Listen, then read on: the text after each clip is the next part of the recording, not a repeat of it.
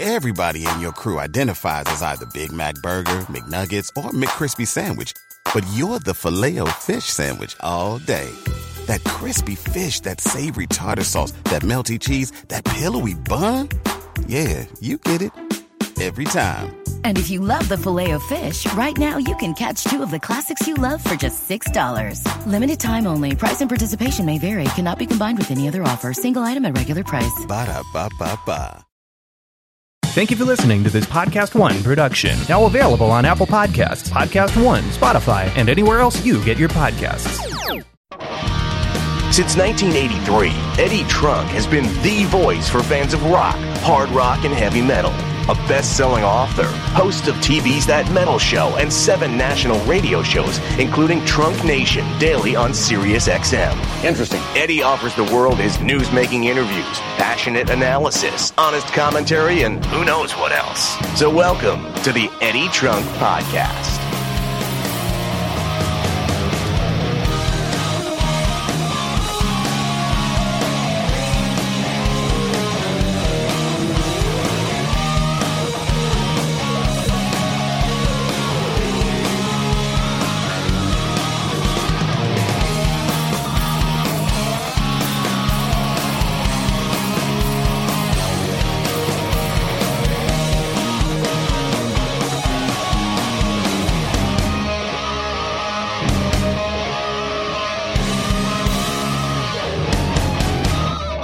Welcome, everybody. It's Eddie Trunk, and it's time for another episode of the Eddie Trunk Podcast, which is new every Thursday, podcast1.com, Apple Podcast, and, of course, on Spotify, free, as usual, each and every week.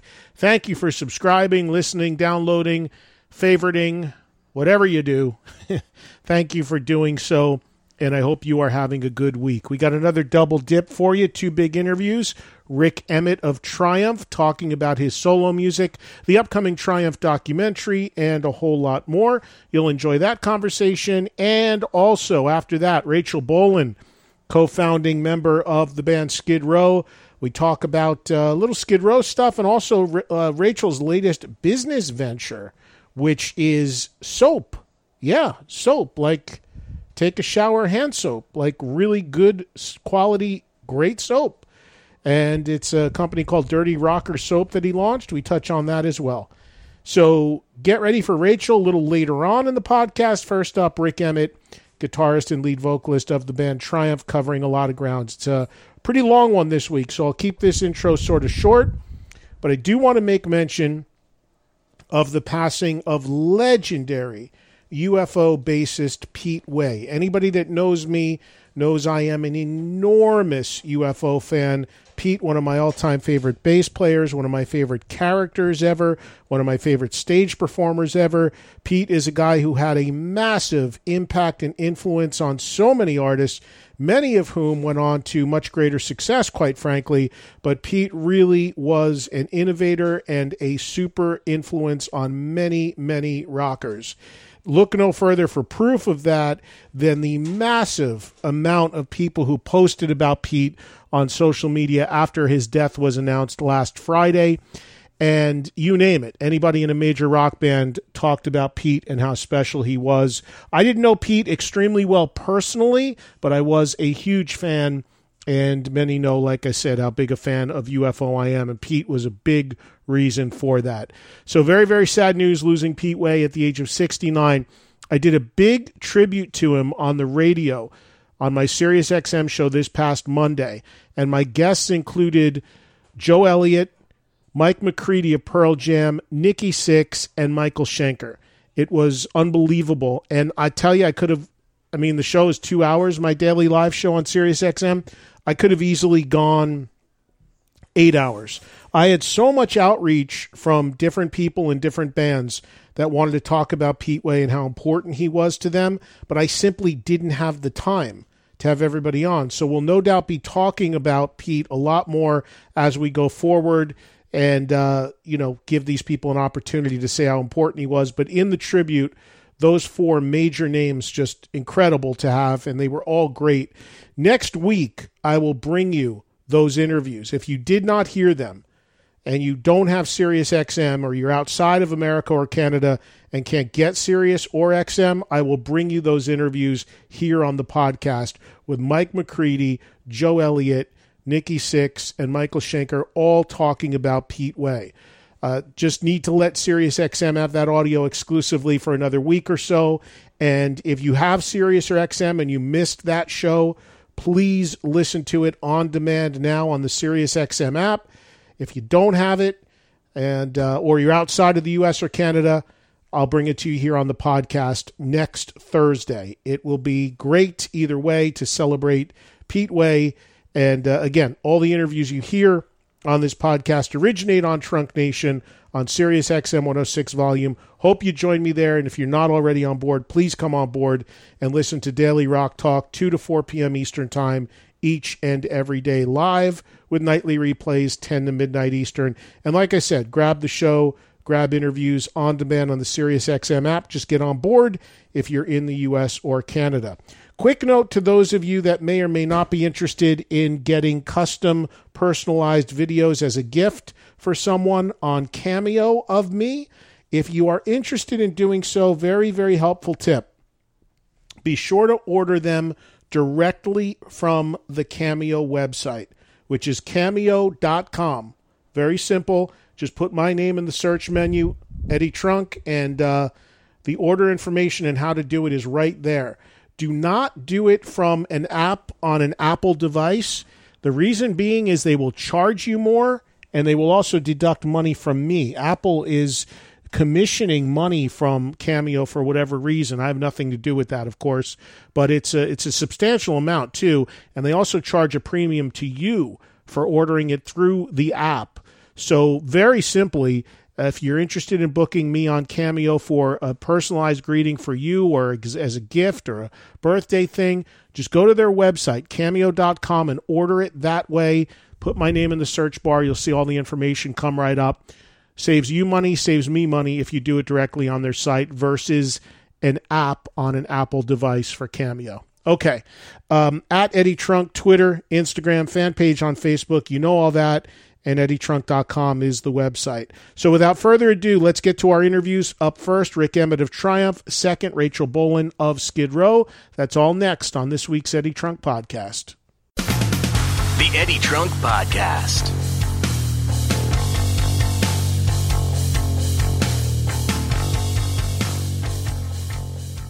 Sports are starting to come back, and Podcast One Sportsnet has got all the action covered with tons of different sports podcasts. There's something for everyone. Check out The Rich Eisen Show for your daily coverage, The Steve Austin Show for your favorite stories from Steve Austin's amazing career, The Deegans with Metal Militia star Brian Deegan and his extreme sports-loving family, plus many more. As sports return, be sure to tune in to all the great podcasts with Podcast One Sportsnet so you don't miss any action. This is the Eddie Trunk Podcast.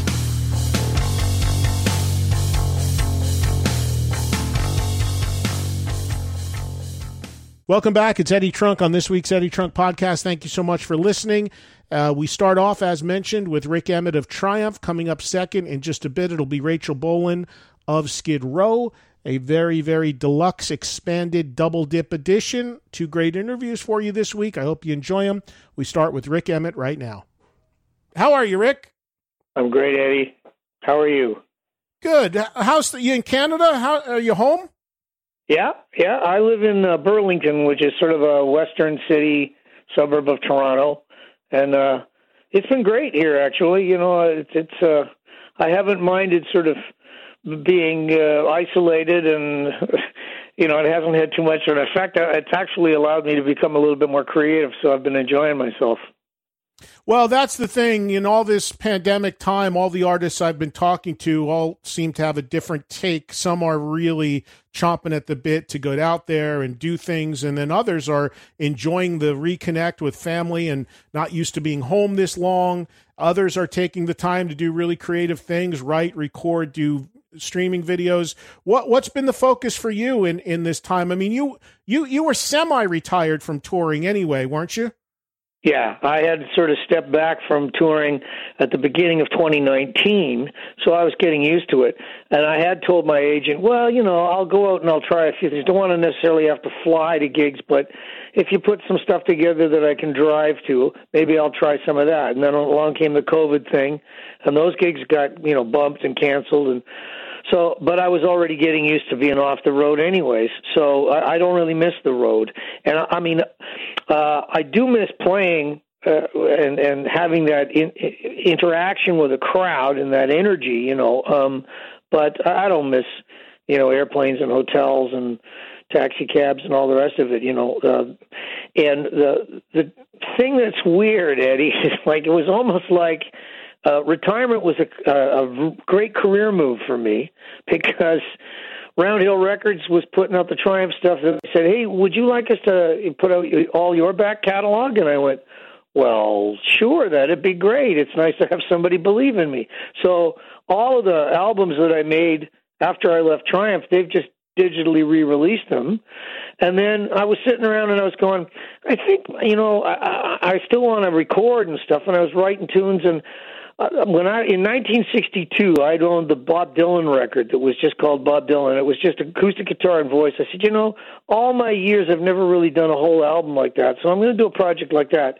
So I put that out on my website, and then I was writing a book of poetry, and it looks like a publisher wants to make a deal so that I can do the book of poetry and a memoir.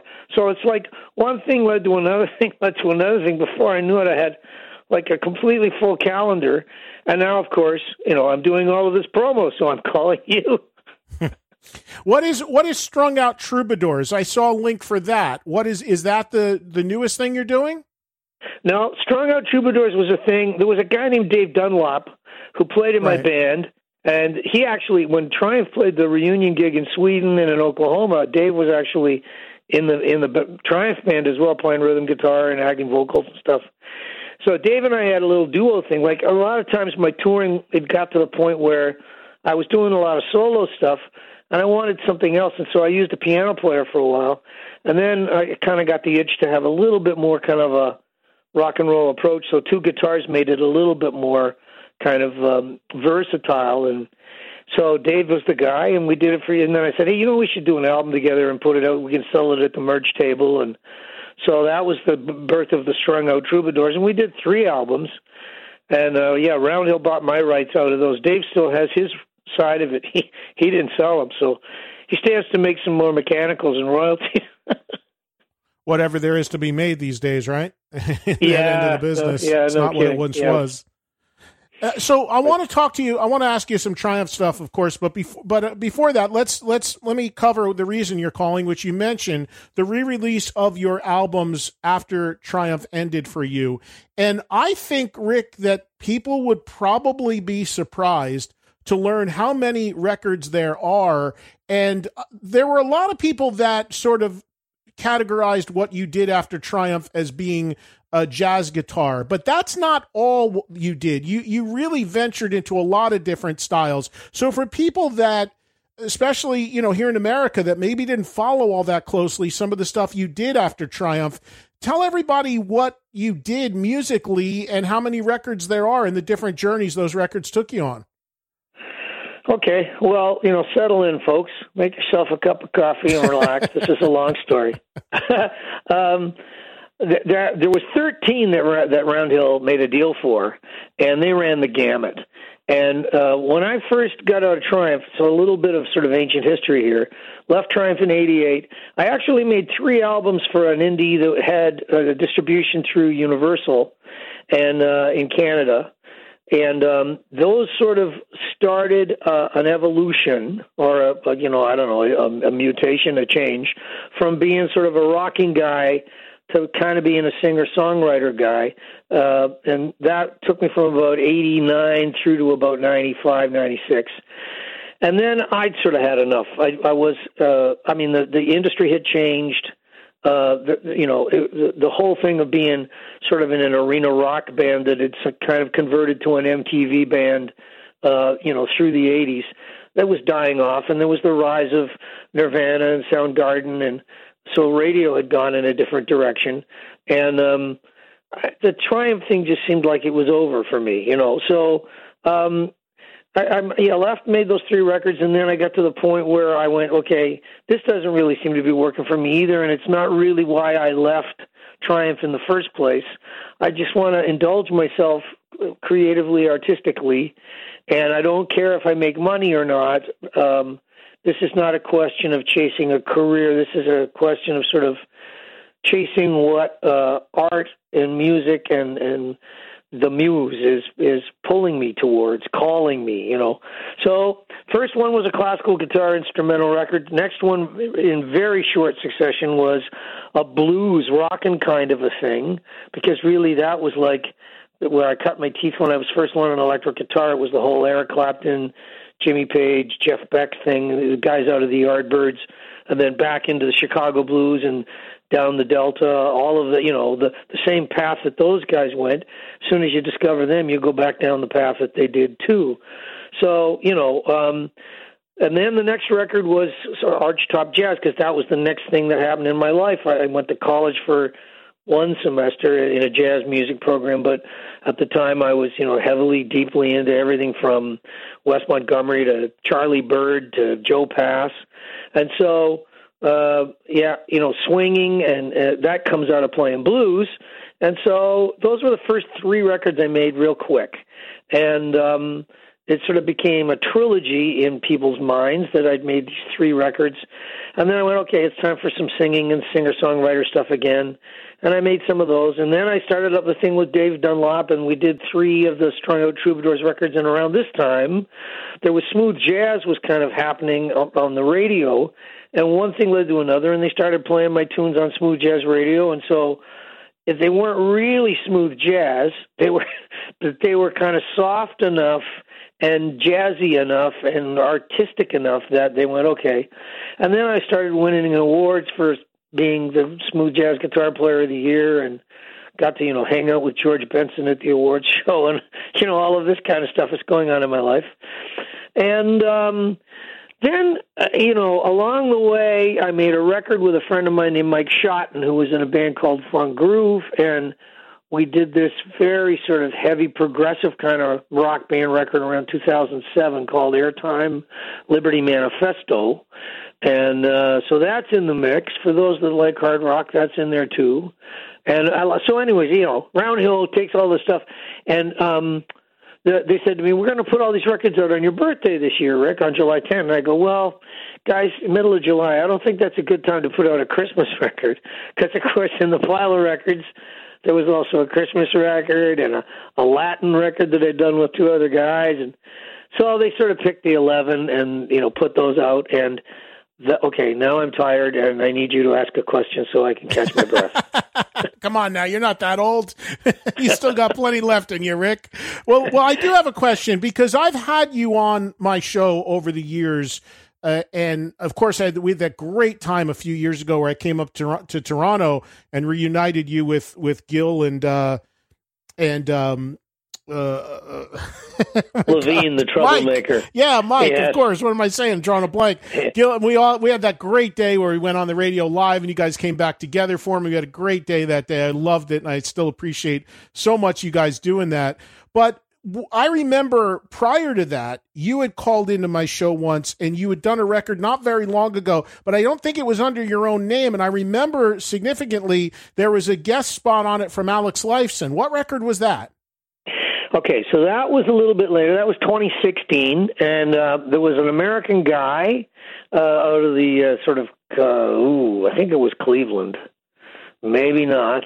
I can't remember what area he lived in. Anyways, he was kind of functioning like an A&R man for Mascot Pro Vogue, which is kind of a European-based label that guys like Joe Bonamassa has record deals with him, and Warren Haynes and Robin Ford, and those, like, it's a real guitar-oriented kind of label. And so they made me an offer, and it was a pretty good one, to make a record. And so I did, and there was enough of a budget that I got Alex to play guitar on it on a couple of things, and James LeBrie of Dream Theater sang on a couple of things.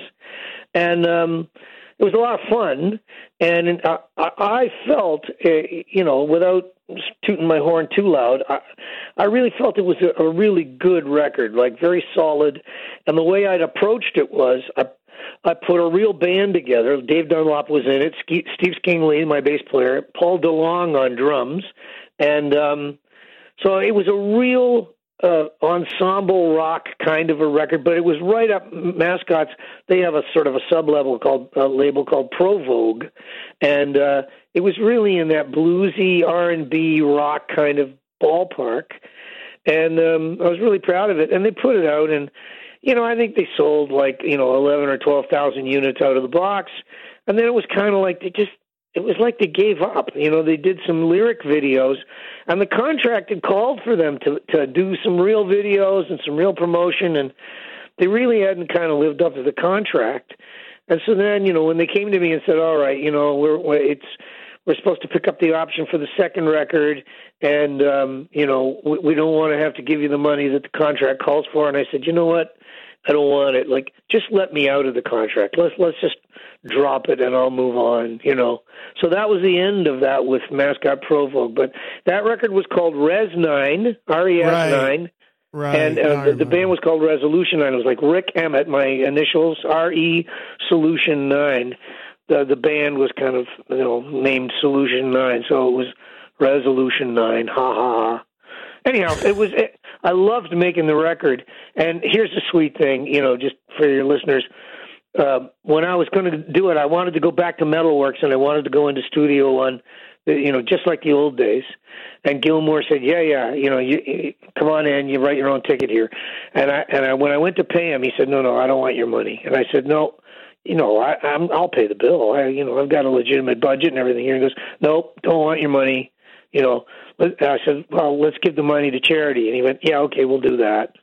So it was great. It was kind of like coming full circle and picking up a loop of Gilmour in there. It was great.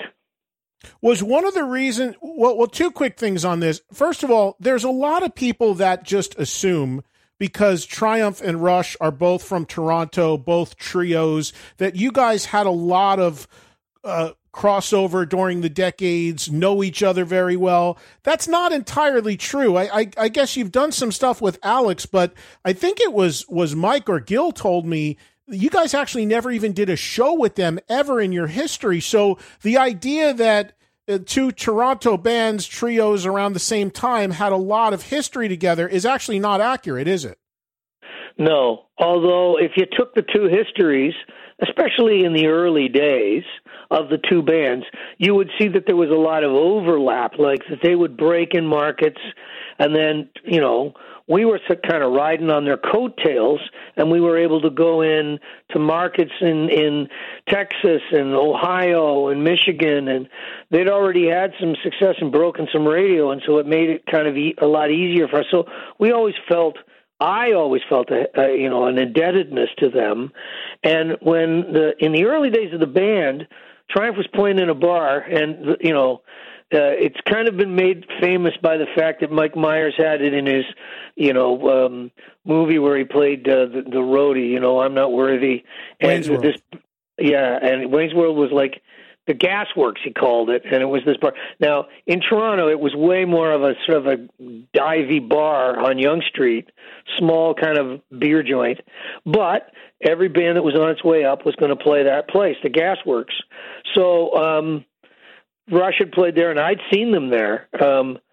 Back in the day when they had John Rutsey was the drummer, mm-hmm. and Geddy used to paint his fingernails black and stuff. It was great. And Alex was amazing. He was fantastic in those days.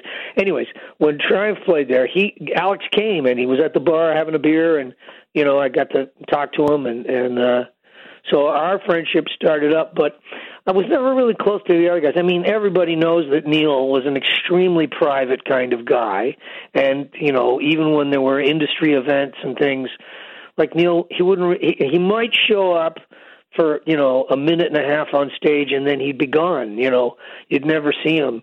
So and Geddy, he's I don't really know him either. The way that most Canadian people know Geddy is because he's got seats right behind home plate for the Blue Jays home games, and when they're televised, you can see Getty sitting in the second row there, keeping score and having a hot dog, and so we don't see Getty much either. But Alex gets around. Like Alex, he's owned a club in Toronto, and he would sometimes get up on stage and play with the Dexters, and so yeah, he's a bit more of a kind of an outgoing kind of dude. Plays in golf tournaments and things. And is one of the reasons, Rick, that you initially left Triumph back then was to pursue all these genres of music you've done on these solo records that are being re-released? Was that the catalyst for you? Did you have an itch to show other sides of your playing and to be able to have a lot more creative freedom and go into these different places musically? Yes. I mean, the short answer is yes. The long answer is, when you've played in a rock band that's had, an international record deal and you've done really well and you've been on MTV and stuff, there's always going to be pressure from, agents and managers and record labels and stuff that they don't want you to change, that they don't want you to change from being what you've been established at into some kind of, David Bowie character overnight. That's a guy that's going to change his image and his direction with every album and stuff. That I wasn't, my career hadn't been predicated on being that kind of an artist. So, they're trying to keep you in the mold that they've created for you and that they know they can exploit. I mean, I can remember the first album, shopping it around and trying to make record deals. And some people, even like A&R men at record companies, going, "Well, geez, you're almost 40 now. Like you're old. We can't do. We don't want to do a record deal with an old guy. And you're going, 40's not old. But of course, that's the way some people in show business think. And then of course, in Canada, there's record company people in there saying, well, we need hard rock songs. You got to have songs that we can take to FM radio. And I'm going, guys, FM radio is changing, can I I want to try and start evolving towards being more of a singer-songwriter type guy. And they're going, oh, geez, not too fast, Rick. Don't do that too fast. We need rock records. And especially the second of the 3 records that I made, it was called Ipso Facto. It was a real schizo record. It had sort of 3 personalities on it. It had the singer-songwriter that I wanted to be, the finger-style jazz guitarist and acoustic folk kind of guitar pieces, things that I wanted to do. And then the fact that the record company said, no, you got to rock, you got to give us rock. So then there were like 6 songs that were really hard rock, but the record was schizo, So it took me a while, and the other thing, Eddie, is vanity.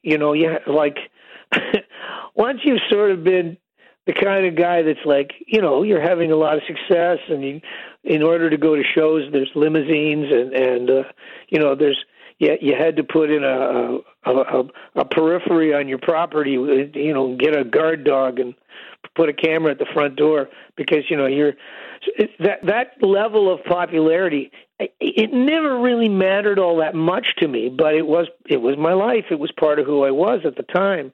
And then eventually you're thinking, okay, I think I want to make some jazz records. And there's people going, are you nuts, Emmett? Like, jazz is like 1% of the marketplace. Like, you're cutting yourself off at the knees. And I would go, yeah, I don't care. Like, what I want to do is sort of pursue the things that matter to me. I've only got this one life to live. And, I think I'm going to do what I can to make it mine instead of, having, and as much as I respect audiences, sometimes I think you got to poke them a little bit and go, no, sorry, I'm trying something else. I've indulged you. I've given you what you want. Now you've got to sort of indulge me. I'm going to try something of my own. Well, yeah, that by nature is what being an artist is about. You don't want to always paint with the same colors every single time you paint. And there are those that at some point just want to go out and try that, especially after they had the big success and established that already. Rick, just for people listening who want to check out all this music that you made outside of Triumph and part of this reissue, is it being reissued in physical form? Is it available as streaming? Where can people actually get it? Well, I would think it's available at all of the standard digital retail kinds of download places, iTunes, et cetera, et cetera. It's also streaming now for the first time in its life, the whole catalog, at places like Spotify and Pandora and all of those things. And if they want more information on it all, they can check out Round Hill Records, but they can also find links and things from my store at rickemmett.com. So there's plenty of places they could just Google up Rick Emmett, and eventually they're going to be able to find their way to the stuff. And it's all just digital download at this point. But I think Round Hill will kind of be looking at it and saying, just as they've done with the Triumph catalog, which they've done vinyl for some of the records there. I think they're doing a big box set that's going to come early next year. So I think they might look at my stuff, and depending on how it does, they might say, yeah, you know what, let's do something in vinyl, or let's do a run of CDs, or hey, Rick, do you want to sort of do a compilation package of some of these things, and we'll maybe remaster it up and we'll put something out. So, but I think they're probably just, this is a litmus test. Obviously, if it doesn't sell great, then they'll probably go, yeah, Rick, it's really been nice knowing you. The last thing on the solo stuff is in all the years that you've done that, and I followed your career pretty closely, that you went from playing to huge stages around the world with Triumph, and then you went into that world and you changed gears musically a little bit. You did a different mix of music, and you found yourself, I'm sure, playing in much smaller venues and probably in places in ways you had not done in a very long time. I mean, I know having heard about, people reach out to me and say, hey, Rick Emmett is doing this, or he's doing a charity gig at somebody's house, or he's doing a jazz club, or he's doing this. How was that for you in all these years, where going from, playing the Normodomes of the world with a big rock band to then suddenly finding yourself in these much more intimate settings? Did you embrace it? I did. Yeah, I loved it. And, I don't want to sound like I'm trying to make it sound like I did. I truly did. But I think one of the things that made it feel so normal and natural and comfortable for me was when the Triumph rise to success had been pretty meteoric, more or less. It had happened pretty fast. We started in 75, and then between the three of us, the attitude was, hey, we don't really want to open for anybody. We want to have a big show, so we're going to put together our own big show, have our own sound and lights, our own trucks. We're going to roll this big production around, and so we had to play theaters and then arenas almost right away. So by the time we were into 1978, 79, the band had become an arena headlining kind of act. We hardly opened for anybody ever. We would play our own smaller theater shows and go up from there.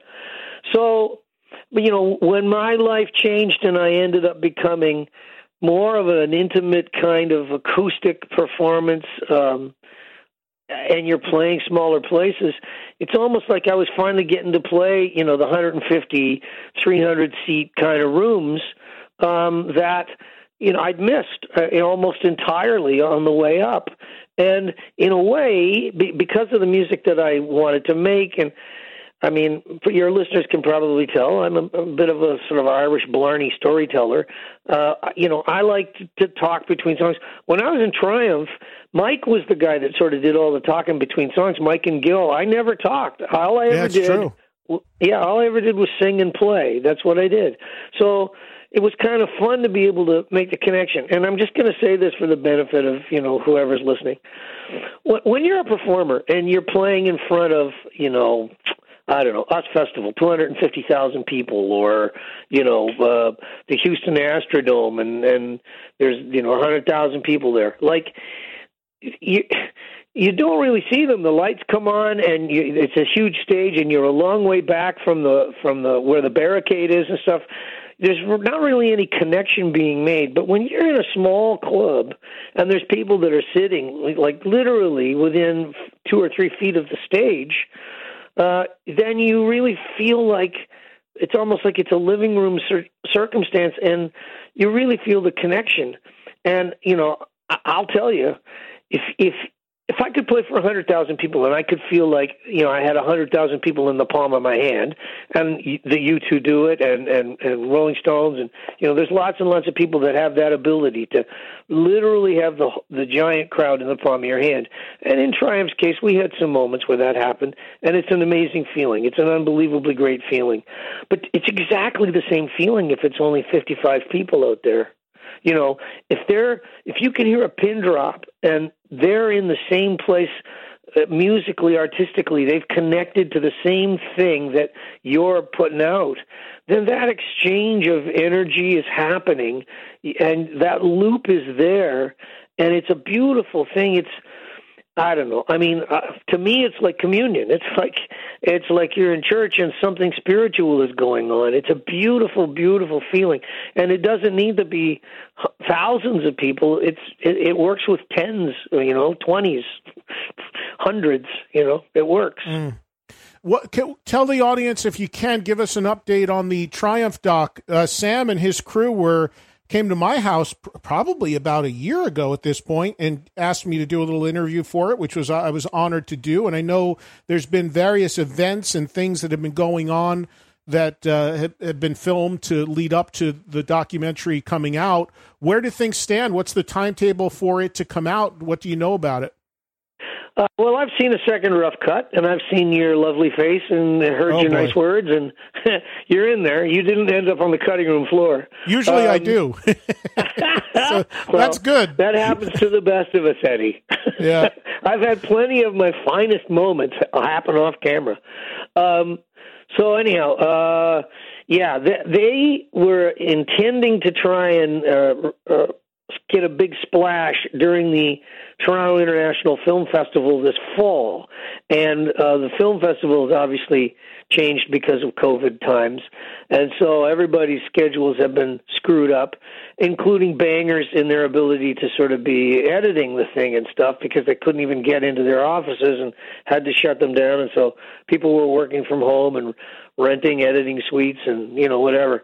So, I do think they're pretty close to being finished. The last communication I had by email with Sam Dunn and Mark Ricciardelli, the two principal guys, the director and producer and the kind of cameraman editor guy, they're ready to sort of put it to bed. They're doing all of the final things that get done with films, looping and syncing and all of that. And there's animation and sequences and things that are in it. So, I still think they're looking for the fall, and, it might just end up going direct to Netflix or something. I don't know. They had a ZZ Top one that sort of ended up on Netflix and things, and so they may just follow the same route for distribution of that because of the COVID implications playing out in the marketplace. But I don't know. It's out of my hands. It's not my thing. It's theirs. So, whatever happens, happens. It was surreal doing that thing, by the way. It was nice to see you on there and talking, and they've got all kinds of other people in there. They had Nugent. The last cut I saw, they got Ted Nugent doing some stuff. And John 5 said some really lovely things about my guitar playing. That was a lovely surprise. It was really cool. But it's a surreal thing that you're it's like, hey, Rick, this is your life, or at least this is a part of your life from way back in the past. And it's weird that you kind of go, oh, right, yeah. And then, of course, you're getting different perspectives. I mean, I know what it was like because I lived it, but, that's only my perspective of it. It's not even necessarily what Mike and Gil's perspective was, and not yours, not Ted Nugent's, so it's kind of funny when you see all these other folks talking about it, and now you're in the room, and it's almost like you're getting to go to your own funeral or something, it's like, wow, this is what they're going to say when I die. This will be in my, my memorial. Anyhow, it's weird. I guess that's the case. Yeah, I could see you taking it from that perspective, and I think everybody's perspective on any band is different based on how they were exposed to it and what their take was on it. I mean, me living in New Jersey my whole life, I think there's probably a different view on Triumph than somebody who maybe is from San Antonio and Texas, where you guys had so much early success and were such a bigger act regionally. So I think that there is a lot of that. I got to ask you this real quick before I let you go. The question, like the last time Triumph played, and when I was with you guys a couple years ago in Toronto, everybody seems really content and happy with what's going on in their life now. Gil with the studio, Mike had just come from Jamaica or wherever he was, very tan, and you doing your thing. Everybody seems very content in having sort of retired Triumph. But is there any scenario you see, if this film is successful and elevates awareness for the band, that you guys would play together again? Well, I mean, I still actively do a lot of playing. Like, for example, before I got on the radio with you here, I was practicing guitar because I'm going to do a session on Monday with a friend of mine where it's kind of like a Ray Charles bluesy country kind of a thing. So, and I did a country thing last week, a little video thing that'll be up on Zoom with a guitar player named Nathan Whitney, who's the lead guitar player in Thomas Rhett's band in the States, and he was a former student of mine, and he's an unbelievably great country player. So I have these things that I do. I'm going to be doing one of the rock and roll fantasy camp things again on Zoom, later on in August. So there's things where I kind of keep my chops up. But in Triumph, Gil doesn't really play. He doesn't, he had to really work his chops back up. We did a thing for the documentary where we played 3 songs as a surprise at a fan fest thing, and he had to work really hard for about a month and a half to kind of get himself back up into playing shape to be able to make it through 3 songs. So, and I don't think Mike plays much either on his own. Although I think it's a little bit easier to get your road chops back up on a bass than it is if you're going to be the lead guitarist, lead singer, or drummer, lead singer. So, and that's part of it too, is the singing. Like, I don't know if you can change the keys of songs, you can tune your guitars down a little bit, and you can do it, but there's a part of you also that kind of goes, well, it's a lot of work. And I think Gil probably looks at it and goes, yeah, you know what? I think I'd rather go play golf. Sorry. And he's not saying sorry, to himself. He's saying sorry to the fans that might want it. He's saying sorry to us. And I say, don't say sorry to me, because I get it. I would never want to force somebody to do something that they didn't really want to do, And a lot of drummers get to Gil's age and stage, and they can't really play a full set now. Anyways, their backs are bad. They got arthritis in their elbows. Drummers really do take a punishing kind of the lifestyle is very punishing. And, I think I added many years to my ability to do what I do by getting out of a rock band and not having to jump off drum risers and not having to sing at the top of my lungs night after night after night with all of the flash powder in the air, I don't think I'd ever take it back out on the road again, Eddie. Yeah, I'll tell you, and I respect where you're coming from, because my biggest problem is I always have this thing where you got to know when to say when. And I would much rather have my last memory of a band that I loved being that they were strong and great and sounding good than, man, they were really creaky and the singer couldn't sing and the drummer was missing beats and it was just a mess and a train wreck. So you got to know when to say when, and I respect that. And unfortunately, I think there's a lot of bands that don't know when to say when, and there's many that are out there that probably shouldn't be still, and they're using electronics and running tracks and lip syncing and what. That's there's no excuse for that. That's maddening and crazy to me. I won't accept that. So I respect the hell out of people that know when to say when, and you guys have been very content with that. And the last thing, I promise, the last time you did play, when you did Sweden and you did Oklahoma, and I was at that show at Rocklahoma, hosted it. Looking back on those, which I believe are the final ever full Triumph performances, were you happy with those performances, or did you think in retrospect they could have been better? A little bit of both. I mean, it was obviously extremely satisfying on a sort of a emotional, spiritual, internal kind of level for us that, we were coming full circle and making this thing happen. And the thing that we did for the documentary, and people are going to see that footage that was an extremely amazing, fulfilling kind of thing. I mean, imagine if you can get 200 of your greatest fans from all over the world, and they're in a warehouse, and they're watching a movie, and they have no idea that the band's going to play, and the movie sort of gets to its end, the scrim of the projective screen drops, and there's the band with its gear, and we start playing the song, and they went insane. And the energy in the room was just it was crazy. It was like a nuclear reaction, and it was an amazing thing. And the cameras captured it all. So that kind of a thing is amazing. Now, you asked more about Sweden and Rocklahoma.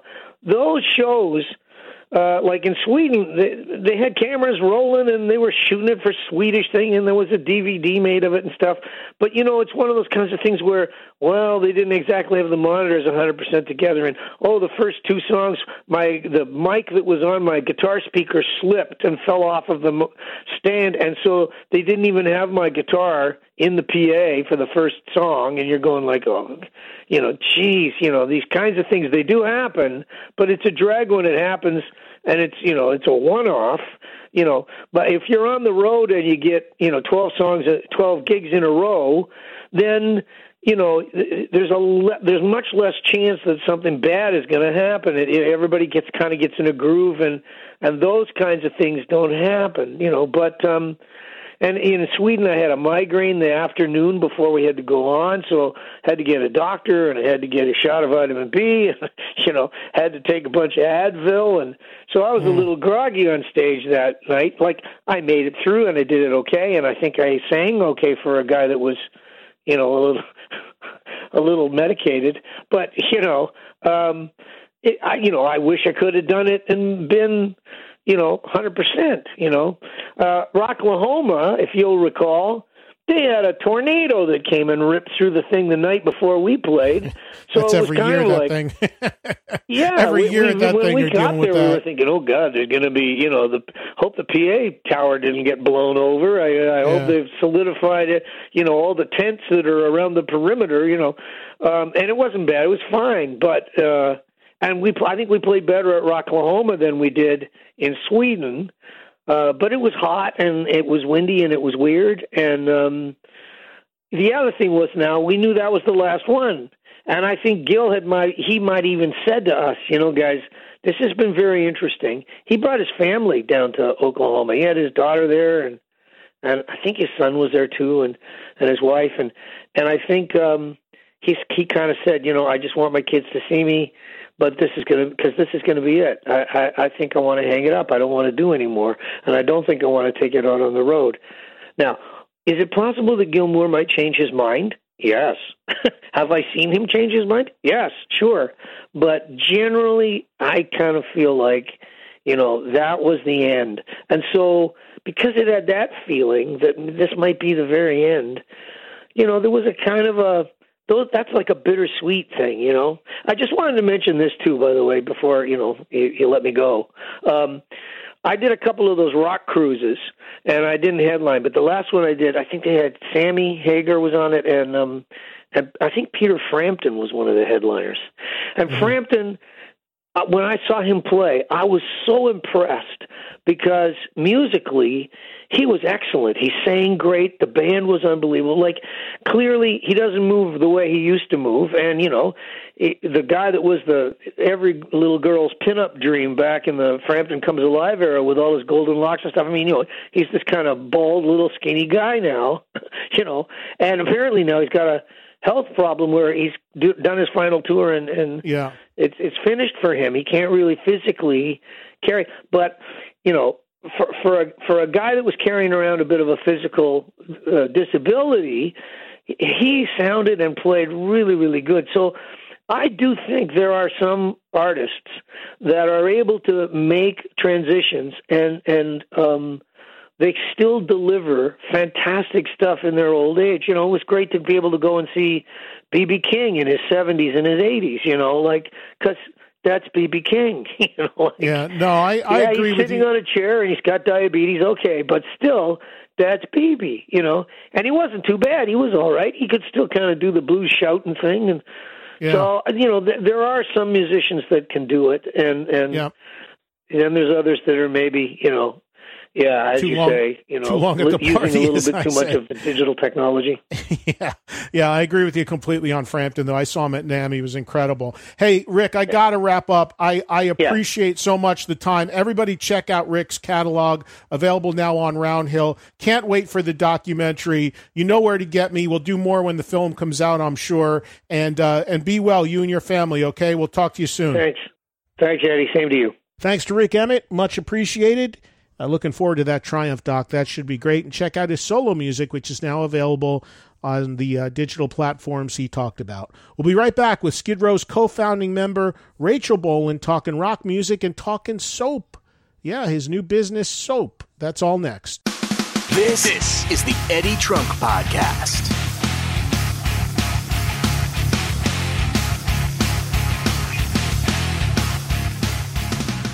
Welcome back. Eddie Trunk here with you on this week's Eddie Trunk Podcast. We now check in with Skid Row's co-founding member and bassist, Rachel Bolan, talking about a bunch of stuff, including his new line of soap called Dirty Rocker. Here's Rachel. It's been a long time since I've talked to this guy on the air. I saw him, I think, last on the Monsters of Rock cruise, where they kind of did a quick hitter, one big performance in the theater, and then they were just vanished. They destroyed the theater on the ship and then just poof, seemingly disappeared, but they left a mark, that's for sure. Rachel Bolan of Skid Row joins me right now. How are you, brother? It's been a while. Hey, man, we're still looking for the bill for all the destruction in that theater, but that's why we get off the boat so quick. Doing well, my brother. It was a hell of a performance, but yeah, you guys were kind of scarce. That's how you like to do it, right? Come in stealth, do the show, play the hits, and you're out of there. Yep, don't leave any scars. Just get out of there, man. It was fun. That was the first Monsters of Rock cruise we did, and it was a blast, man. Yeah, you guys were great. You had that theater packed, man. It was unbelievable, and it was the one performance you did on the ship, and it was really good. So in all the decades I've known you, I never thought, among the things that we'll talk about, I never thought I'd be calling and having a conversation with you on the radio about hygiene and soap. Yeah, I know. It's surprising me as well, man. It's just something that happened, I guess, when you get older. Well, let's start with this, because you have a new project called Dirty Rocker Soap. I know you sent me some. It didn't get to me in time, but I look forward to trying it out. And Rach, all these artists, as we know, and many of them are friends of you and I, they sell coffee or they sell liquor or they sell beer. They put their name on something. Tell me how you got into the soap business. Well, it's strange. It's just from touring as much as we do. And a lot of times hotel soap just dry you out, or, and there's a lot of allergies that come with it sometimes, not all of them, but sometimes. And I was like, oh man, if I could only just have a soap that I like, that I could carry with me. And I never really found it. And my friend was making soap and I used hers, and I was like, oh my God, this is amazing. So that's what I carried around. And this has been going on for a year and a half. I'm like, let me come up with a name and whatnot. And that's what I did. I just secured the name and came up with some formulas with her. And with all this downtime we have now, I launched the company. And it was just purely by coincidence. Otherwise, it may not have been out for another 2 years. And the response has been overwhelming, man. Just doing interviews about soap is really funny. I got the text from you the other day, and you're like, hey, dude, I heard you got soap. Let's talk about it. I was like, all right, cool, And so that's what kind of made it happen, and it's been fun, man, just coming up with different – it's another avenue to be creative and another avenue to, to interact with Skid Row fans. And they're coming up with ideas that they shoot me, and I may not get back to them right away, but I'm listening to all the ideas. So it's been a lot of fun, and like I said, an overwhelming response.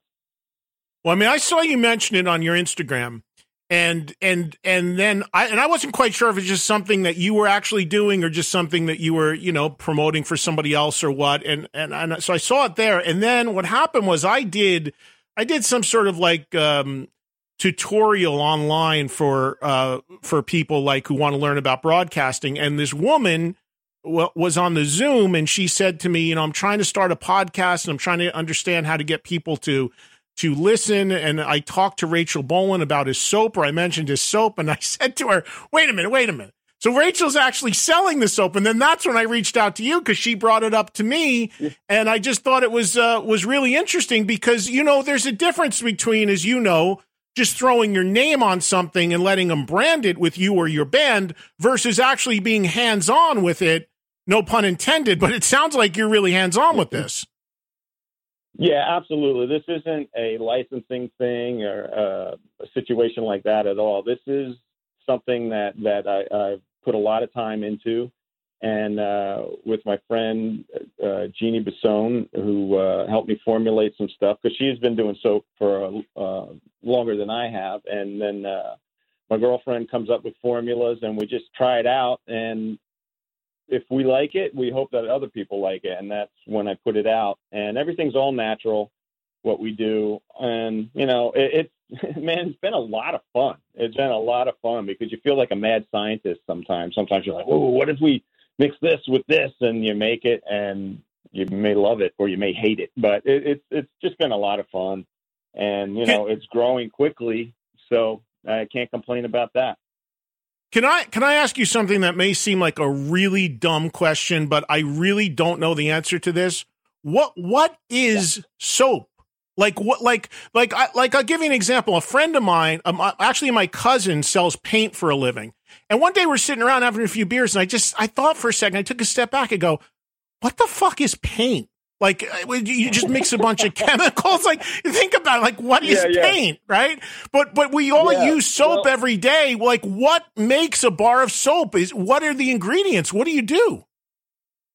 Well, if you're saying just a regular block of unscented soap, you have your oils or fats. Like, I use coconut oil and olive oil.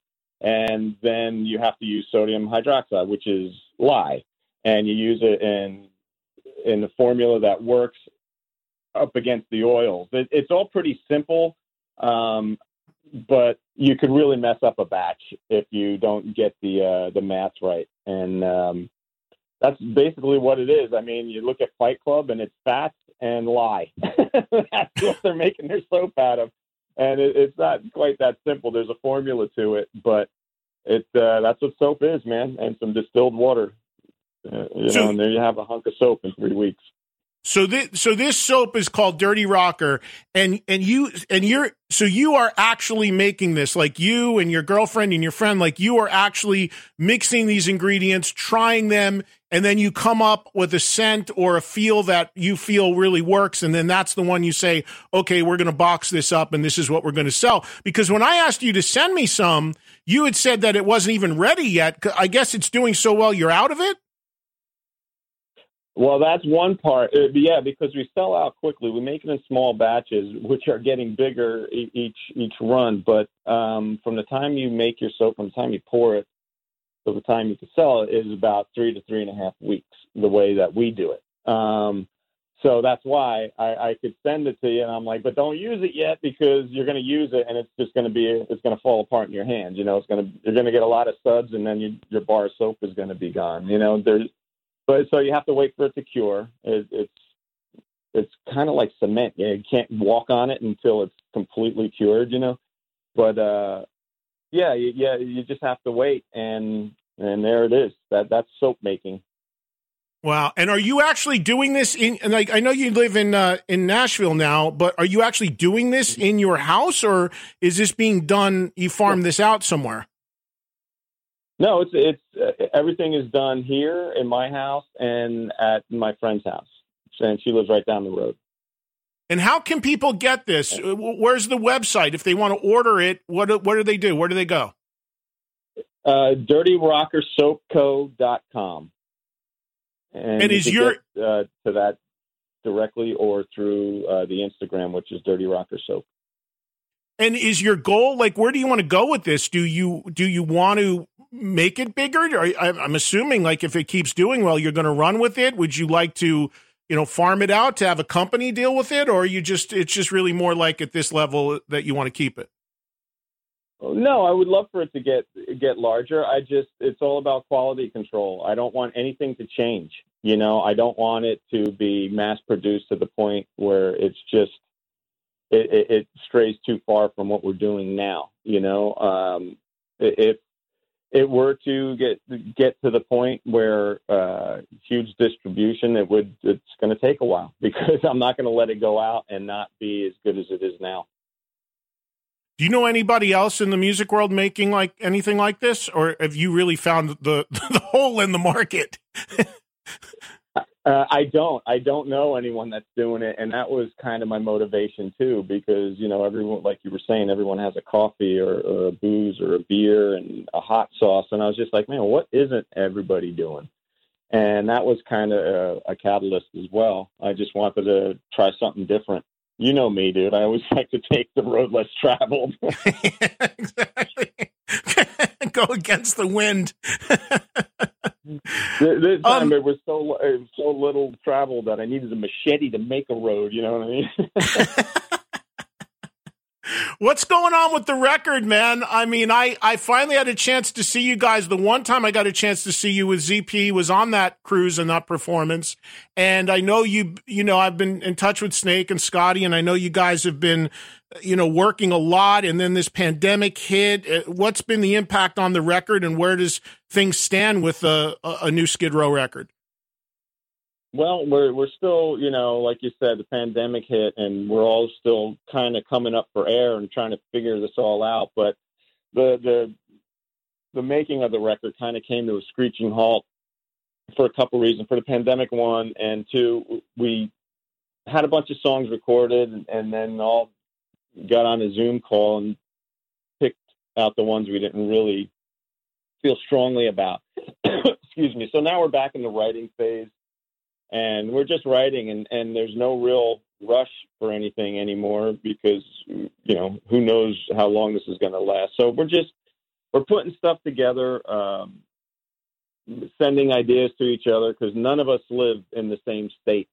We got California, Tennessee, Georgia, New York, and the UK. So it's pretty challenging, but everyone's got a setup at their house or a setup at their disposal that we could throw ideas around to each other. And then I'll take them and put a quick rough mix on it here at the studio, and we all listen to it and make changes. And it's just, it's funny. My friend and I were talking, and we're the same age. And I'm like, for new guys, like guys in bands that are younger these days, this is probably nothing, like writing over the internet and Zoom songwriting and just sending each other ideas. For us, it's really different. We were at the age, okay, I have an idea. It'll be there on a cassette in a week. You know what I mean? Right. And we all can't get together in a rehearsal room because we live so far apart. But this is uncharted territory for us, but we're making it through. But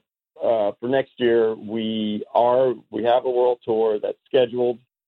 Hopefully it happens. We're just seeing if this pandemic thins out, and we're not going to put any of our fans in danger. We're not going to put ourselves in danger.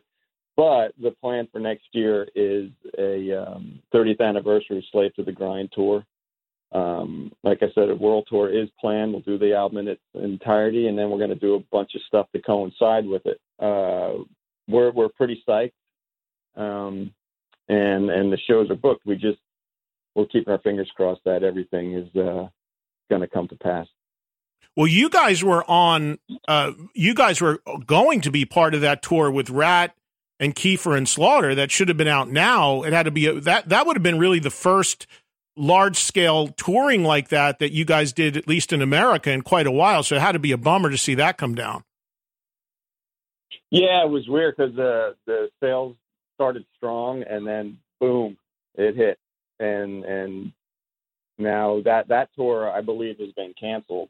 All of our other stuff has been pushed to next year, and that includes the States and Europe. So it'll be cool to go out there and do the Slave to the Grind top to bottom. That'll be fun.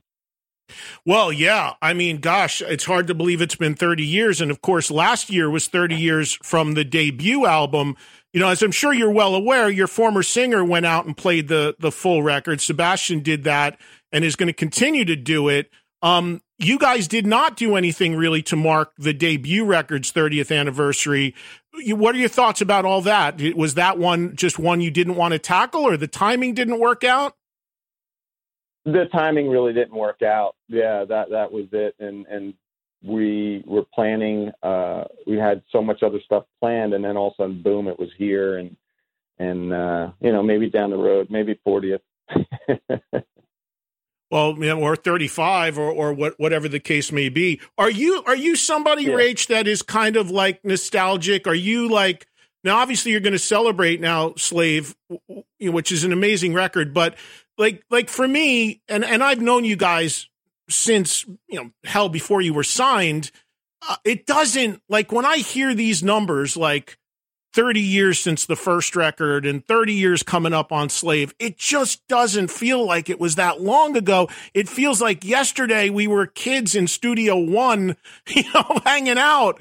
Like, does it blow your mind that this time has gone by?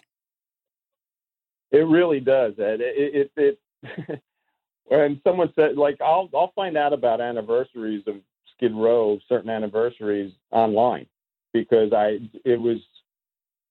it just went by like in a blink of an eye. And people will say, oh, first Skid Row album came out on this day. On this day, the single was released. I'm like, wow, this is crazy that it's been 30 years and, you know, 25 years for this and that and the other thing. And it's like, it blows my mind how quickly time has passed. And that, and leading up, just backtracking a little bit to the situation we're in now with the pandemic, it's like, we were on the road for so much of that, a better part of 30 years. And it's like, now's the time to, and not just us, like a lot of bands tour constantly. So now's the perfect time to sit back, take stock in your life, reflect on your life, and just really enjoy this downtime and make the best of it, make the best of a not great situation. And it's the perfect time to be creative. In whatever avenue you go, whether you're going to paint or you're going to sculpt or you're going to write songs or whatever you're going to make soap, just, you know, this is a time to be creative. I have a feeling when, you know, the smoke clears, there's going to be like such a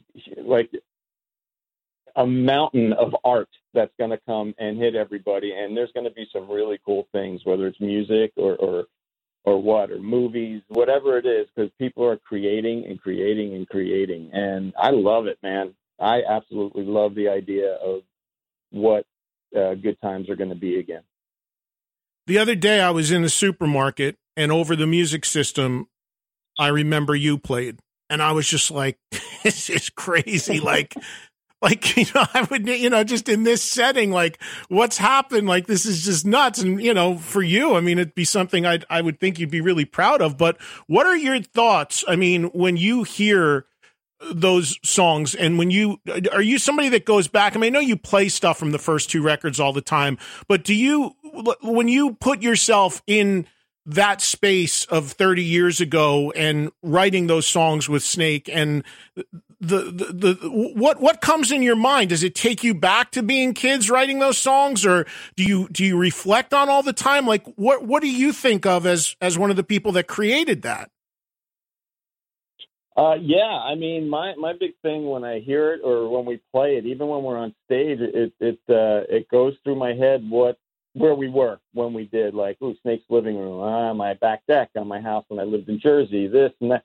And it just pops in my head, or something, an event that happened during it, or snowing outside. I remember having I spun into a snowbank on the way to Snake's house, you know, stuff like that. And it just from a real personal standpoint. And then, you know, we play a song, and still to this day, when I see people just singing our songs and back to us, and now they have their kids or their younger siblings with them, it absolutely blows my mind, man. The first time I ever saw like someone with a little kid on their shoulders was at a Kiss concert. And it was probably like the third concert Kiss concert that I went to. And I was just like, wow. Because at that point, they had been around maybe, 10 years or so. And I'm like, all right, okay, this is cool. This is very cool, And I never thought that would happen with us. And now it does. And it blows my mind, man. And believe me, I don't take a second of that for granted.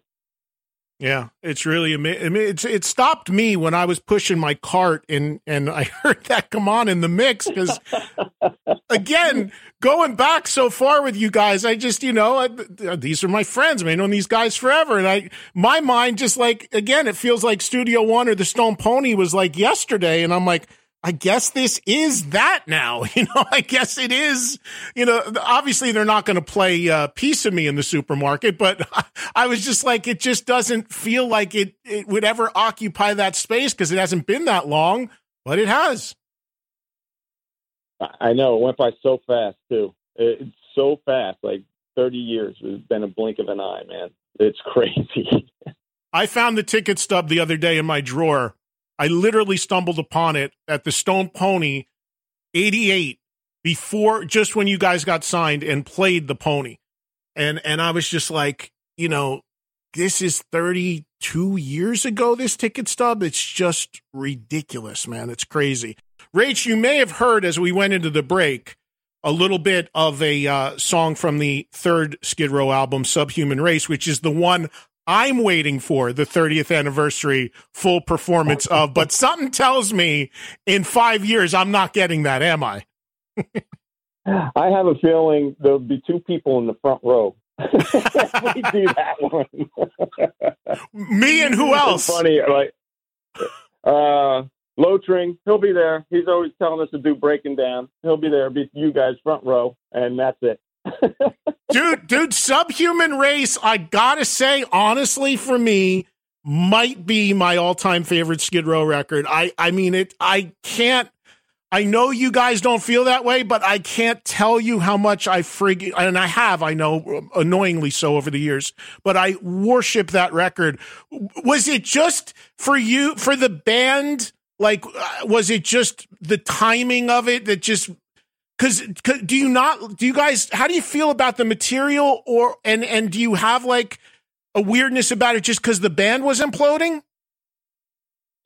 Well, that was happening, but that's not what makes me feel the way I do about the record. It's just the whole experience from top to bottom wasn't great. I think except for the songwriting, I thought was fun, and there are songs on there that I like a lot. We do Beat Yourself Blind every now and then. We've done acoustic shows, and we do Breaking Down at the acoustic shows, but. Yeah, I don't know. It's just one of those records. Our time was up. You know what I mean? At that point, there was changing of the guard as far as what was in. So we had that against us. We had the turmoil in the band within the band against us, and it's just the recording process wasn't what we were used to. So that was against us. But you know what? I don't hate the record. It's just I wished it came out differently, there was a lot of changes to songs that I wasn't crazy about, but it is what it is, man. There's definitely songs on there that I would love to do live for sure. Actually, we busted out Medicine Jar when we toured Australia, and that was fun. I don't think anyone knew the song, but it was fun to play. Oh, dude, I'm telling you, I mean, Frozen, are you kidding? I mean, just the heaviness.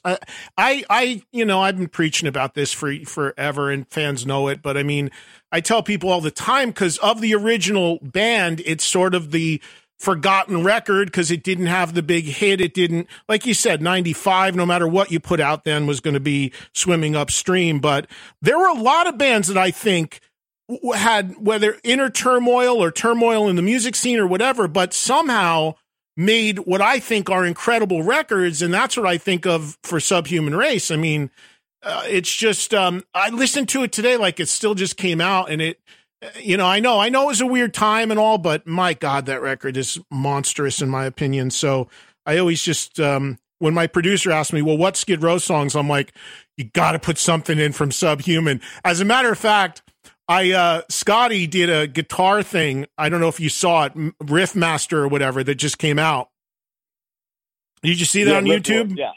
Yeah. So he's like for an hour and a half, he's playing riffs, and he opens it up saying, well, there might be some stuff in here that everybody doesn't know, but you know, check it out. And I'm like, oh, great. He's going to give me some of Frozen, and I'm going to get some of Eileen. And there's not one thing from Subhuman. I immediately texted, and I'm like, what are you doing, man? He goes, the next time I promise you. He goes, the next time I promise you, I'll throw one or two in for you. I'm like, all right, just for the one or two people standing in the front row. God. That's so funny. Hey, so you're talking about songwriting before, and it's pretty amazing for you to have had a partnership in this world, having a partnership with somebody well over 30 years, whether it's marriage, girlfriend, boyfriend, husband, wife, writing in the same band is pretty amazing. Speak a little bit about your relationship and connection, both personally and in songwriting with Snake, which has now gone on for well over 30 years. I mean, did you guys know when you first met that you would have that kind of bond? I'm sure we didn't, but it was the first time we got together to write songs was 1986. He worked at the music store. I was still living at home, and we wrote a couple songs at my house after he was done with work, and it clicked. And I knew at that moment that we had something really special, you know, creatively. And then, you know, we were kids, man. We as far as someone I see or communicate with, there's no one that I do more than Snake, you know. I've known Scotty longer, but as far as just Snake and I talk every day, whether it's about business, about, you know, Yankees are great and the Mets suck, whatever. You know, we just talk about stuff, and it's a daily thing. And no, neither one of us could have ever known how long this was going to run. But, you know, we know each other well enough to almost sense when something is either going good, if we don't talk that day, or going bad in someone's life. And, you know, we call each other, and we sometimes actually finish each other's sentences, as gross as that sounds. We really do. And, you know, it's going to be, this is a lifelong friendship and a lifelong partnership. And you know, sometimes we don't agree. Sometimes we'll argue. But at the end of the day, we're still going to be buds and still going to be involved in each other's life. Of that very first writing session that you did with him back in '86, any of the stuff that you wrote on that very first day make it to the first record? No, it didn't.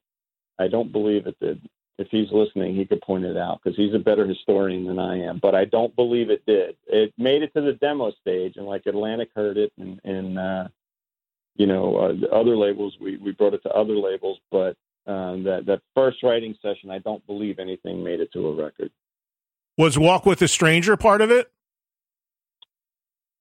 No, that was a little later. And, okay, because yeah, because that did come out. I bring that up because that at least was released on that 40 Seasons, or I think it was on that. But that did make it. That actually was recorded, at least for the first record.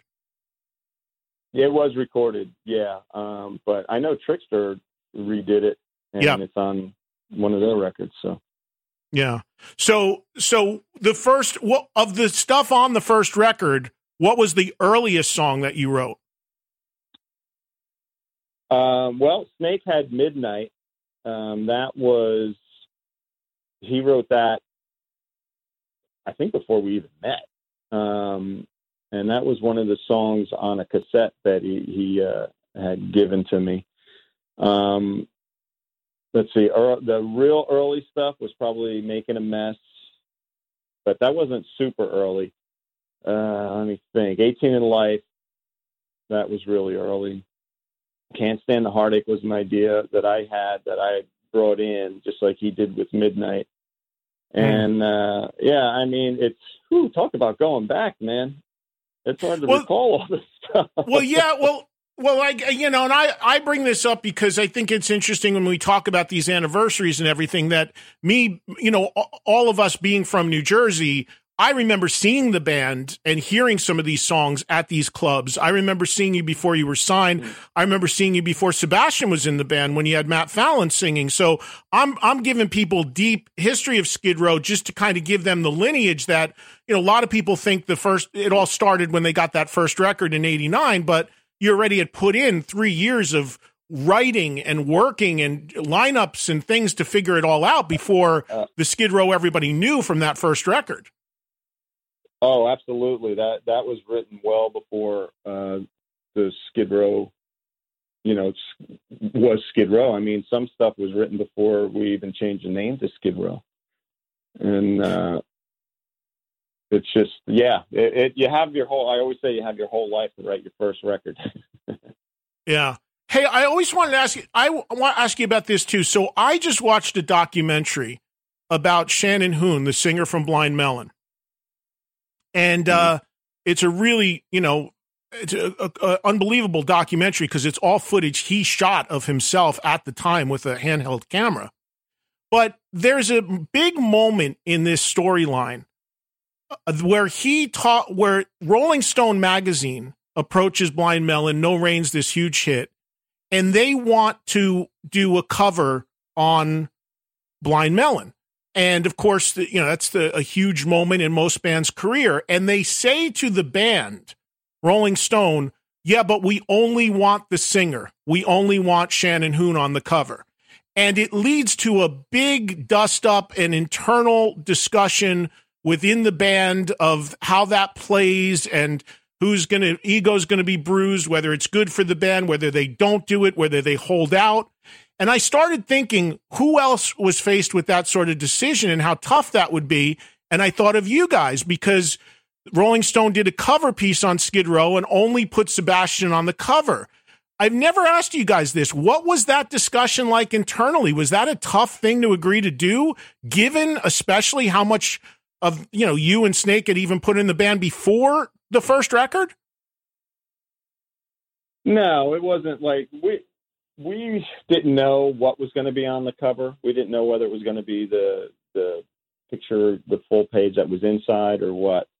But honestly, all Snake and I cared about is seeing Skid Row on the cover of Rolling Stone, those two words. And whether it was Sebastian or whether it was my right foot or whether it was Snake or whoever it was, those two words, Skid Row, are on the cover of Rolling Stone.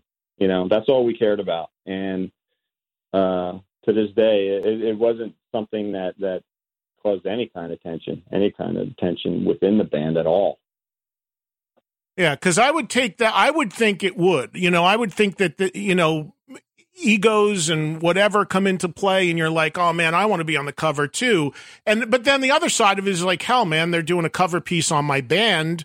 However it plays out. But with this whole bit in this Blind Melon doc, it was a big thing. Like the other guys in the band were pissed and then they held out and then they actually held out and ended up getting the full band on the cover because Shannon Hoon said he wasn't going to do it without that. So it was like a big storyline in that new documentary. And then I was thinking about the same thing with you guys. I just didn't know how it played out back then for you. Yeah, what was funny is someone from Rolling Stone, I forget exactly who it was, they never put full bands on the cover. And I go, oh, all right, whatever. And like for 10 issues after that was full bands. So I was like, okay, whatever. But, it like I said, Skid Row, that's all we cared about. I want to ask you about some stuff past the first three records, because for people that don't know, there's some, in my opinion, some really good Skid Row stuff past the first three records that I want to get your take on real quickly. But one last thing, and I gotta ask you this. You're not a dumb guy. You're a really smart guy. And that fans who hold out hope for seeing an original lineup reunion one day, for whatever reason, rightly or wrongly, they point to you as the problem. That's Rachel. That's the media perception. That's the fans' perception. What do you say to that? Do you take that on your shoulders and own that, or is there more to it than what the fans think?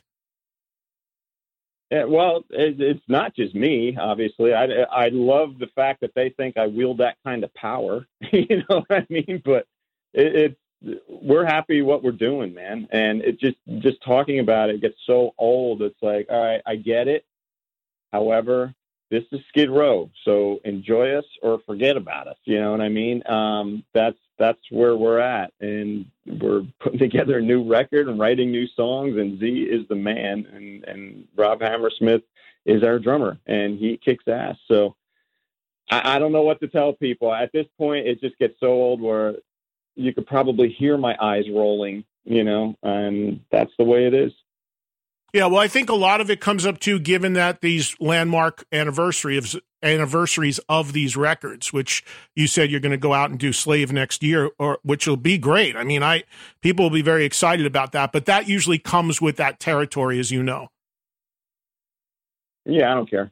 We're going out. This is Skid Row. We're going to play a Skid Row record and celebrate the anniversary of it. The records you made with Johnny singing, I love Thick Skin, and I still listen to it all the time. I think there's great stuff on that record. And then you made a record, which I know was also a difficult record for you guys to make, which I don't even know if many people know about, called Revolutions Per Minute, where Snake wasn't even all that engaged at the time, and you wrote all the songs on it. What's your take on that period of the band? Well, with Thick Skin, we were, you know, it was the first record with member changes, and we just wanted to see, you know, I shouldn't say wanted to, we weren't sure what was going to happen, but we just put our heads down and wrote and rehearsed and just tried to do things the way we always did it. And I'm we all are really proud of that record. We put a lot into it. And there's, you know, we do Ghost every night in the set, and it goes over great. And the album seems to be more popular overseas than it is here. But nonetheless, we're very proud of the record. Born a Beggar is one of my favorite songs. And I know that goes back to when you guys were doing the band Ozone Monday. That's got some, origins there. But you know, there really is great material. And then, of course, there's a rework. You covered your own song in that version of I Remember You 2, which I think is a lot of fun. And I really urge people to check out that record if they didn't get it the first time around, because there's really some great things on there. And what about the follow-up? I know that was a really tough time for you, and you took the whole thing on your shoulders with Revolutions, but do you stand behind that record? Do you like it? Yeah, I do like it. As any of our songs, I still hear stuff that I'm like, I wish we could redo this. You know, it was very tough. It was really tough doing that record. It was experimental too, and we took a lot of shit for it, you know, for having a country type song on there. But we were just like, you know what, man, we're not expecting a platinum record to show up at the door. Let's have some fun. Let's experiment with stuff. And I believe every band needs to do that and get it out of their system. There's a few songs on there that I absolutely love. The song Disease that Snake and I wrote is just, I love that song, and I would like to start incorporating that into our set. We're at a point now in our career where we have so many songs and, you know, just so much time to do them that, you know, we love when we're on the road, when we could change up and have an A set list, a B set list, and a C set list, and just keep changing it up. So that song and a bunch of the others, man, it was just cool. It was cool to just stretch out a little bit and try different stuff. Yeah, there's things I like on that record a lot. I remember we did that party in Times Square. That's when Piazza got up and sang with you guys. We did that release at the Hard Rock. I mean, there's great memories around that time, even though, you know, obviously there was, you know, it was a tough period as well. And now the EPs, the last things were these 2 EPs, United World Rebellion.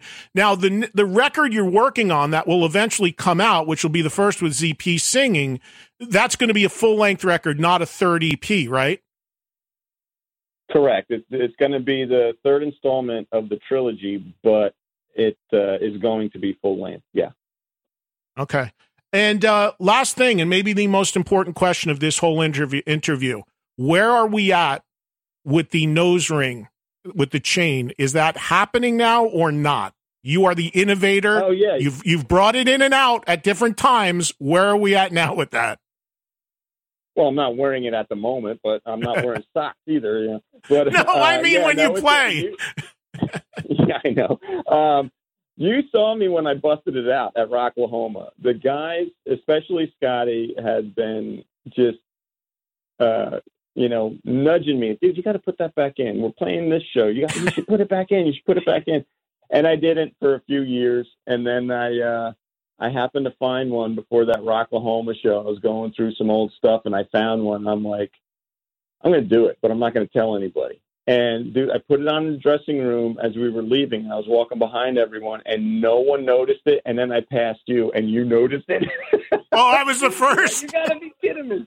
It was so funny. Everyone started noticing it on stage. All the guys were like, no way. It was pretty funny. So have you rocked it ever since? Yeah. I have. And then you remember, we've talked about this before, but I remember that was such a thing, as you know.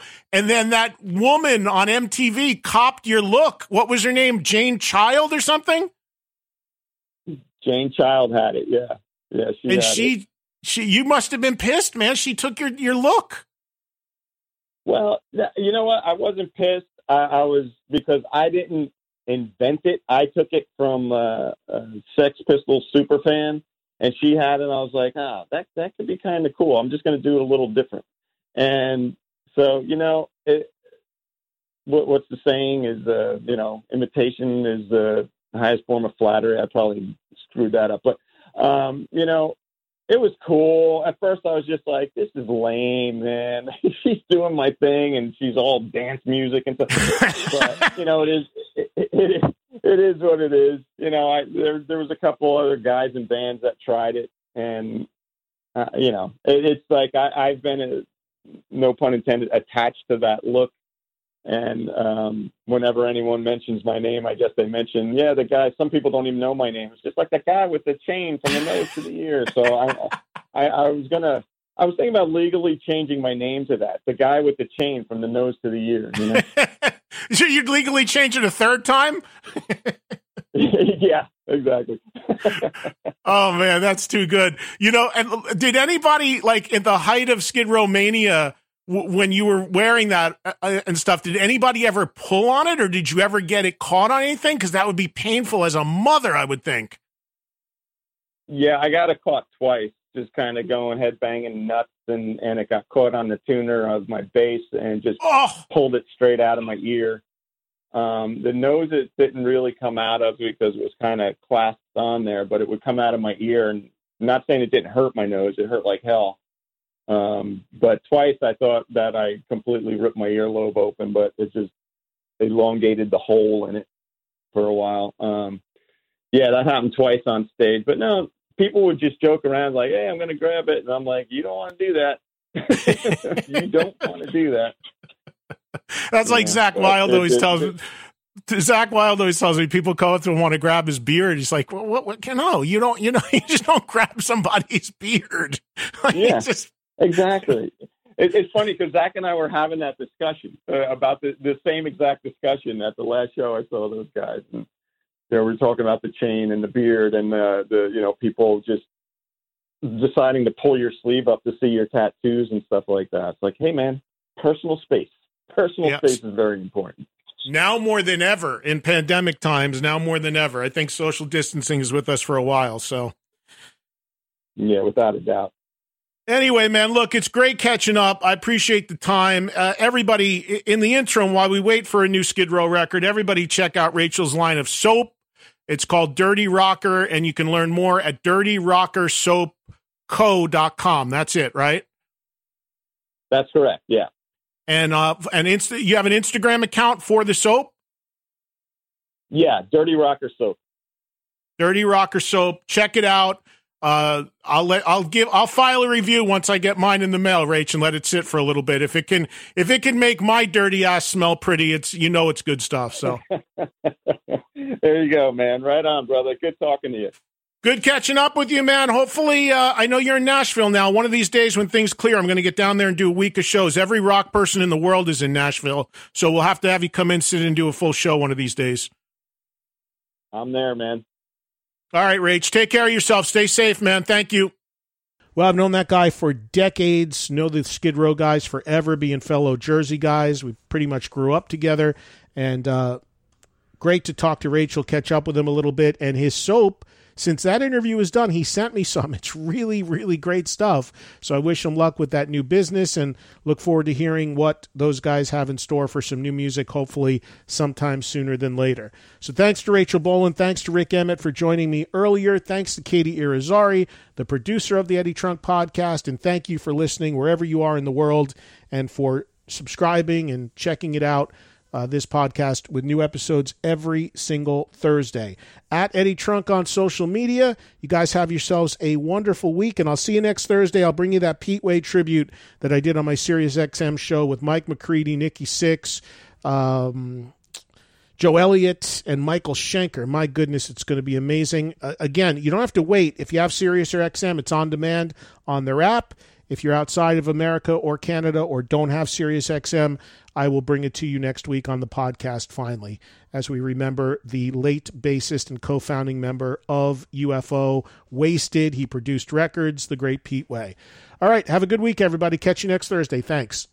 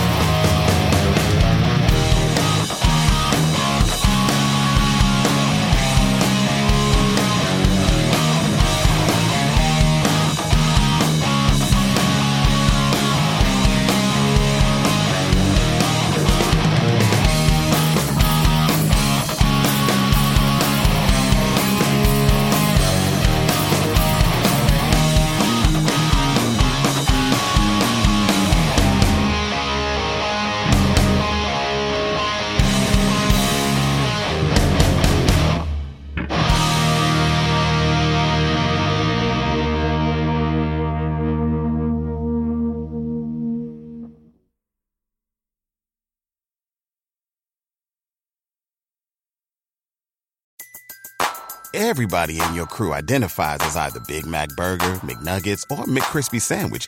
But you're the Filet-O-Fish Sandwich all day. That crispy fish, that savory tartar sauce, that melty cheese, that pillowy bun. Yeah, you get it.